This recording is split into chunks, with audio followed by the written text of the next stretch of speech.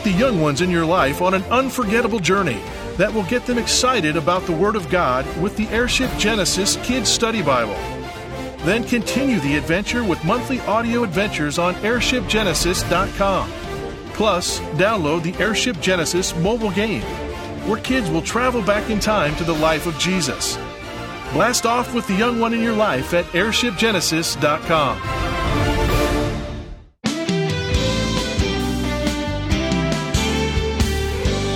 If you're a Christian, you know there's nothing that God can't do. Miracles are a vivid example of that. But sometimes miracles depend on your cooperation. Today on Turning Point, Dr. David Jeremiah shares why God might require the participation of His people before delivering a miracle. From Elisha, the double-blessed prophet, here's David to introduce the conclusion of The Anatomy of a Miracle. And we turn once again to 2 Kings chapter 4, verses 1 through 7. And we're going to see once again how these miracles that we read about in the Bible teach us about how God deals with us today. Friends, we're going to talk about this miracle in just a moment. But first, I want to encourage you to be among the first to order the new book that comes out in October. If you're a Turning Point follower, you know there's kind of a rhythm and routine to what we do. And every October, we release the new book. And we teach the content of the book. This year, the book is called Where Do We Go From Here? And it's an attempt on my part to answer all the questions people are asking me about what's going on right now. In fact, it begins with a whole chapter on socialism. What does it mean? What does the Bible say about it? Can a Christian be a socialist? And then the book talks about what happens when financial chaos takes off. And what about globalism? What did the pandemic mean? Was it a fulfillment of prophecy? What about the falling away of people from the faith and the famine of the teaching of the Word of God? And what about Jerusalem? In Jerusalem, we've had some amazing events over these last months. The return of our embassy to Jerusalem, the Abraham Accords with the other Arab nations. This is an amazing thing, and they all have prophetic import. In fact, the subtitle of the book is What Tomorrow's Prophecies Teach Us About Today's Problems. This book is to help you, and I want you to have one of the first copies. Here's what you can do. You can pre-order it today. When you pre-order the book by going to our website, you will not only get the book at the very beginning of its launch, but you will also be able to get some messages that will be downloaded into your computer, 2 audio messages, 2 Bible studies that you can have, and just as a way of our saying thank you for ordering the book ahead of time. Hope you'll do it and be among the many who join us as we launch this message in just a few weeks. Well, let's get started with this last part of the Anatomy of a Miracle as we open our Bibles together to 2 Kings chapter 4. Hebrews 11 tells us that when you have faith, here's the kind of thing that happens. Faith commits, it acts, it is astounding, it obtains, it understands, it offers, it pleases, it prepares, it obeys, it goes out, it waits, it receives, it embraces, it confesses, it declares, it seeks, it desires, it offers, and on it goes. That's about half of them. Maybe you've heard about the 3 people who were trapped in a cave in which the water was rising. One of these men was a philosopher, another was a scientist, and the third was a peasant man. None of them could swim. But fortunately, emergency responders discovered their plight, and rescuers lowered a rope to save them. The philosopher said, well, this looks like a rope, but maybe it's an illusion. And he didn't attach himself to it, and he drowned. The scientist felt he should study the rope, and his calculations raised questions as to its strength. He delivered a lecture about the analysis of the rope's physical and chemical properties, but he didn't attach himself to it, and he drowned. The simple man said, well, I don't know if this is a rope or a python, but I'm going to take hold of it because it's my only chance. And he grabbed hold of it, and he was saved. Here's what you need to remember. Real faith grabs hold of the truth and hangs on. Real faith responds in action. How do you know if you have faith? Well, what did you do when you received it? The Bible says faith without works is dead. There's a big argument about that between James and Paul, but I understand what he's saying. There's a real sense in which the word obedience is a synonym for the word faith. Obedience is believing and doing what God tells you to do. Believe on the Lord Jesus Christ and you shall be saved.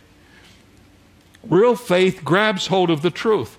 Don't tell me that your faith is some little warm feeling in your heart. That's not faith.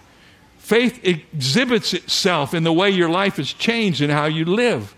If you have faith, you will be different. The Bible says when you become a Christian, old things pass away. Behold, all things become new. You know, a lot of people are walking around talking about their faith, but their faith isn't expressing itself in any way, and you have to wonder, do they really understand what faith is? Sometimes we misunderstand faith to our own peril. So we have the cry and the command and the conclusion. Verse 7. At the beginning of our story, the woman cried out to Elisha. Now she returns back to Elisha's house, and she's filled with gratitude and excitement. And she tells him what has happened. And she came and told the man of God, and he said, go sell the oil, pay your debt, and you and your sons live on what's left over. Out of reverence and respect, she didn't want to do anything until she talked to Elisha. She knew he was the one who had made this happen through the power of God. So she came back and she told him all that God had done. And Elisha gave her these instructions. He said, take the money from this oil, which you could easily have sold because it was a very expensive commodity in that day. It would have brought much money on the market. And she was to take the first part of this and pay off all of her debts. That gets her creditors off her back. And then she's to take the rest of it and store it up and use it to take care of her and her sons going forward. Now that's the story. It's an interesting story. It's a unique and fun story. It's a story you don't read every day, and it's not more than once in the Bible. But the actual question we need to ask is this. What does this teach us about the anatomy of a miracle, and how does it affect us in our lives today? That's always the question we should ask when we study the Bible. So the first thing I want you to notice is the principle of personal desperation. When the widow needed help, she laid out her situation before the Lord. She trusted that God could meet her need. The Bible says she cried out. I love that phrase, cry out. Say that with me, cry out. Did you know that little two-word phrase appears in the Bible 60 different times? Apparently, God wants us to know that it's okay to cry out to Him. I know that some of you, during this time, with all of the terrible things that are happening and the challenges you're facing, some of you have learned what it means to cry out to God during these days. You don't just pray, you cry out to God.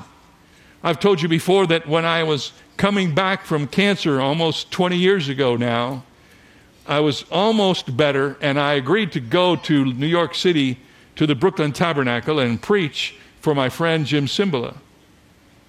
I don't remember much about preaching there. I don't even remember much about the service, but I remember one thing. One after another, the people of that church came up to me, and they all said the same thing. It was without any difference at all. They all said this, oh, Dr. Jeremiah, we cried out to God for you. I'd never heard anybody say that before. I guess I've just never been in one of their Tuesday prayer meetings. But that church didn't just pray for me. They cried out to God for me. Have you ever cried out to God for something? You know how you know? When the more desperate you get, the more you're apt to cry out to God. When everything's okay, but not just the way you want it, you pray. But when things get desperate, you cry out to God. And the Bible tells us that we should do that. That part of our responsibility in walking with God is to feel the freedom to cry out to Him when we're in a need. Psalm 34:17 says, the righteous cry out, and the Lord hears and delivers them out of all their troubles. Psalm 56:9 says, when I cry out to you, then my enemies will turn back. Psalm 57:2 says, I will cry out to the God Most High, to God who performs all things for me. Psalm 107, verse 28, they cry out to the Lord in their trouble, and he brings them out of their distresses.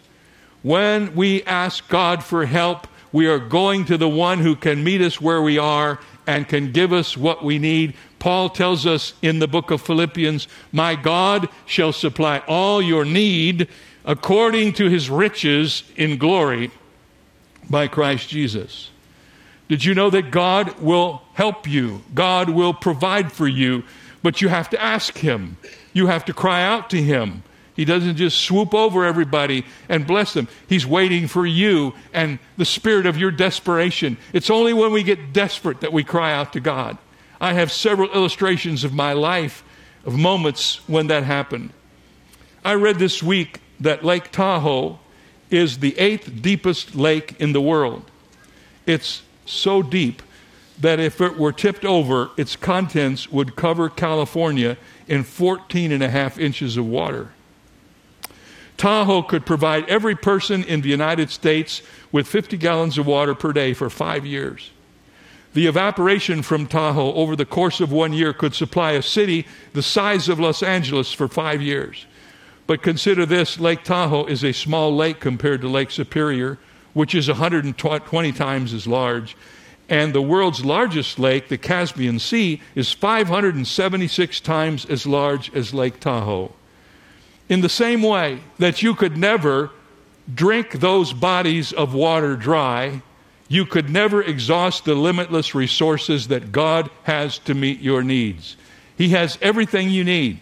I can't promise you that he will always answer every request that you have in the way that you want. But I am here to tell you that God answers prayer, and especially prayers of desperation that come from his people. Don't ever be afraid to cry out to God. Say that with me. Cry out to God. The principle of personal desperation. Here's the second principle. The principle of divine cooperation. In our story, God, through Elisha, sets the criteria for the miracle. But the poor widow still had to carry out her instructions in order to experience the fulfillment of it. I like to call this the divine cooperative. We're to take what God has promised to work in us and through us, and we're to work it out in our lives. This is a principle we see throughout the Bible. For example, when we were studying Elijah, he promised a widow who had only a handful of flour and a little oil that God would meet her needs. But she had to do something first. And you know what it was? She had to feed the prophet. He came upon her and he said, make me a little lunch. She says, how am I going to do that? I don't have anything to do it with. But she had to do it, and she did exactly what Elijah said, and the result was this. There was always enough flour and olive oil left in the containers, just as the Lord had promised through Elijah. But let me ask you this question. Do you think that would have been true if she hadn't made Elijah his lunch? That was the prerequisite. That was the test. That was the command. And so she did what she was called to do, and God fulfilled his promise. We see this principle over and over in the Bible. On one occasion, Jesus' disciples had been working all night to catch fish without any success. The next morning, Jesus told them to go out deeper and let their nets down, and there would be fish. And the disciples obeyed, and here's what happened. When they had done this, they caught a great number of fish, and their net was breaking. So they signaled to their partners in the other boat to come and help them, and they came and filled both the boats so that they began to sink. Would the disciples have gotten all that fish if they hadn't obeyed? You say, well, how did they get all? It was faith. What was their faith? They did what God told them to do. If they hadn't done what God told them to do, those fish would still be swimming around out there, but they never would have been caught. When someone requested a miracle of healing from Jesus, he often linked the possibility of a miracle to some sort of cooperation on their part in obedience. Remember now, obedience is a synonym for faith. He said to the woman who had been suffering from hemorrhages, "Daughter, your faith has made you well." He told the synagogue official Jairus, "Do not be afraid, only believe." He told the man whose son was suffering from convulsions, "If you can believe, all things are possible to him who believes." You know, one of the most haunting verses in the Bible is this one. Jesus could do no mighty work in Nazareth because of their unbelief. How many of you know that if we're unwilling to do what God tells us to do, we lose the advantage that is ours because of our relationship with Him? We lose the power of the divine cooperative. I've always been so intrigued by this. You remember the story in the Old Testament when they were to cross over the Jordan and the Levites were out there in front? They had the Ark of the Covenant on their shoulders, and God had not yet rolled away the water. And He told the Levites, step into the water first, and then I'll roll it away. I would have not wanted to have been a Levite on that day. I mean, that was a scary thought. The river was at high tide. Here they were with the Ark of the Covenant on their shoulders. But God said, if you don't have the faith to do what I tell you to do and step into the river, step into the water, I won't roll it away. As soon as they did, the waters parted and they walked over on dry ground. What is God asking you to do so that He can do for you what you need Him to do? What is He asking you to do that you are struggling with in your life? And you wonder why God is withholding His blessing from you. God blesses our obedience. He blesses our faith. The principle of personal desperation says, I will cry out to God. The principle of divine cooperation says, I will do what God tells me to do. I'll do my part. I can't do the miracle, but when God tells me what to do, I will do it. That is faith. Faith without works is what, class? It's dead. Don't give me your faith story unless you're willing to show me how you're responding to what God has called you to do. Then third and last, the principle of potential limitation. This is really a unique and interesting part of this story. God's generosity was limited by the woman's capacity. In other words, the amount of oil she received was limited by the number of jars she collected. The principle is this: if you want more oil, collect more jars. This is the fulfillment of a great New Testament principle in Matthew 9:29. I hope you won't forget this. This is the one worth writing down. It says this: according to your faith, let it be to you. According to your faith, let it be to you. You say, God, I want you to bless me. How much do you want God to bless you? Let me tell you a couple of stories from within the ministry here that will help you understand it. Every year, about this time, we produce a budget. I don't like those things. I don't like to mess with them. I have people that work on it and help me with it. But our budget is what we expect will come in during the year, and the budget's important so that we don't outspend our income. You all know about that. It's kind of the same with you at home. But here's something that's very interesting. Over a period of time in the ministry of Shadow Mountain, we were doing a kind of thing where we would take last year's income and we would add 5% to it, and we'd start and say, okay, this is our budget. During that time, we never outgave our budget. We would always give right up to what the budget was. It was an arbitrary number. We didn't get it from God. We put it on paper, but it was the measure of our faith. It was the containers into which God was going to pour the oil. And we finally discovered that maybe we should set our standard a little higher. Maybe if God would give us here what we ask, He would give us. And so we started to do that. And I don't know all the details of where we are now, except I know that what we're doing now is way beyond anything that's ever happened before. We set the standard out here. God not only met the standard, but He overflowed the standard. According to your faith, be it unto you. You see what I'm saying? According to your faith, be it unto you. If you want more from God, trust God for more. But don't complain if God doesn't do for you more than what you trusted Him to do. That's a tremendous principle of faith for all of us, especially for those of us who are leaders. Finally, let me tell you that this story that we have studied is a wonderful picture of the most important story in the Bible, and that's the story of redemption.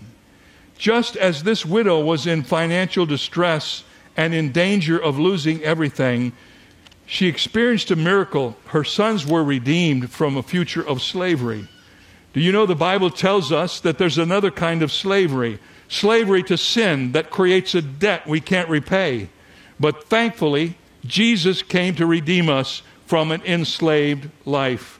At just the right moment, God sent Jesus to redeem us. We were desperate. There was no other option. We had no place else to go. We've tried it all. Some of you have been down that path. Everything you've tried have left you just empty as you were before. The only answer is Jesus. He's the only one. And just at the right moment, Jesus came to this earth, went to the cross, and died to set us free from our slavery. And the way we cooperate with this miracle, because of what Jesus has done, here's what it says in the Bible. Whoever calls on the name of the Lord shall be saved. It's not enough to believe that Jesus died, not enough to believe that he was resurrected. The question is, have you called on his name? Have you cried out in desperation? Have you said, Lord God, I need you in my life. I want Jesus Christ to be my Savior. The Bible says if you do that, God will hear you and he will save you. Whoever calls upon the Lord shall be saved. I want to ask you a question today. Have you ever called upon the Lord? Have you ever asked Jesus Christ to be your Savior? In one of his books, Harry Ironside tells of a young woman that he led to Christ on one occasion. She had received a Christian upbringing, but she had thrown her life to the wind, and she had lived a very worldly life. Now she was dying of tuberculosis. She had sent for Ironside, and she'd been given 3 weeks to live. When Ironside came to see her the first time, she said to him, "Do you think there's any hope for a sinner like me?" Ironside led her through the gospel, brought her to John 3:16, "For God so loved the world that he gave his only begotten Son, that whoever believes in him should not perish but have eternal life." And he asked this woman, "Are you included in that whoever?" And she looked at him. Perhaps she thought of what we've often done when we've read that verse. Maybe you should read it this way. "For God so loved the world that he gave his only Son, that if David Jeremiah believes in him, he shall not perish." Put your own name in there. Maybe that night she put her name in there, and she was ready to commit herself to Christ, and she did it. And Ironside assured her that if she was truly in Christ, there was no condemnation for her, even though she had lived a sinful life. A month or so later, after Ironside had finished his meetings in that area and had gone elsewhere, he was told that she had died. Her minister had been with her, and he told Ironside of their final conversation. "I said to her, 'Can you hear me?' She said, 'Yes.' 'Do you believe on the Lord Jesus Christ?' She said, 'Yes.' 'What does he say about you?' And she said, 'Not condemned, not condemned.' And then, uttering her last words, she said, 'If you see Mr. Ironside, tell him it's all right.' For those who have called upon the name of the Lord to save them, it is all right. All right with God, all right with his Son, and all right with you. So once again, I ask you, have you called upon the name of the Lord? Do what this woman did out of the desperation of your heart, and simply cry out for help. And God will hear you, and he will send his Son to live in your heart and save you from your sin. And your victory will be just as great or greater than the victory of this woman. Well, friends, that was quite a story, wasn't it? And how it touches our lives and encourages our heart.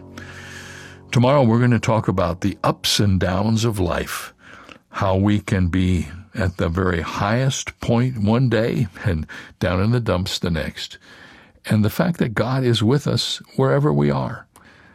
We'll see that in the life of Elisha, and we'll apply it to our own lives as well. Friends, we are studying this Old Testament prophet, and there's a study guide you can order that will outline every message. Everything that I'm talking about is organized and outlined here, along with some practical assignments for you at the end of every chapter. Other verses to look up, terms to discover that will help you wrap your arms around this prophet and allow his teaching to encourage your life. Also want to remind you that at the end of December of this year, we are doing a conference cruise to the Caribbean. December 30th through January the 8th, we'll be aboard a beautiful Holland American ship with all of our musicians and a whole bunch of people who are going to be kind of on a vacation cruise, a conference cruise where we'll study the Word of God every day and yet have plenty of time to relax and enjoy the warmth and beauty of the Caribbean. Find out more about it at davidjeremiah.org. We'll see you next time. Today's message originated from Shadow Mountain Community Church and Dr. David Jeremiah, the senior pastor. We'd love to hear how God is using this ministry in your life. Write to Turning Point for God of Canada, P.O. Box 18098, Delta, BC, V4L 2M4. Visit our website at davidjeremiah.ca/radio or call 800-946-4300. Ask for your copy of our 14-month calendar for 2022, Moving Toward Hope, filled with scriptures and images to encourage your walk. It's yours for a gift of any amount. You can also download the free Turning Point mobile app for your favorite smart devices, or search in your app store for the keywords Turning Point Ministries to instantly access our content. Visit davidjeremiah.ca/radio for details. This is David Michael Jeremiah. Join us tomorrow as we continue the series Elisha, the Double Blessed Prophet, here on Turning Point.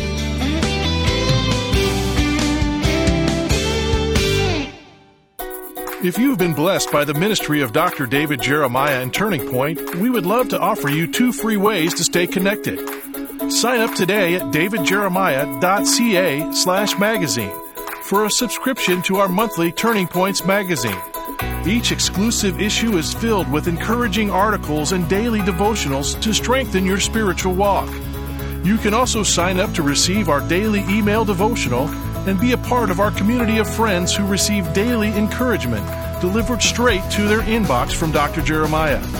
Written in a thought-provoking manner, this concise yet profound daily devotional delivers the refreshment and focus you need as you go about in today's world. You can join the more than 600,000 monthly subscribers who are building their faith each month through these free resources. Sign up today at davidjeremiah.ca. That's davidjeremiah.ca. The Spanish have a proverb that says, "The devil's boots don't creak," meaning the devil can walk right up behind you without your even knowing it. That sounds just like the description the Apostle Peter gave of the devil, picturing him as a lion. Lions make no noise at all as they sneak up on their prey on the African plains. So how do you keep from being ambushed if you can't hear the devil coming? By being sober and alert, as Peter says. By being like an antelope that is continually watching for signs of danger. Alert equals alive when it comes to spiritual warfare. This is David Jeremiah, encouraging you to get on the road to new life. Discover God's spiritual defenses on Route 66. Route 66, driving the word home. Log on to Route66Life.com. Start your journey home today.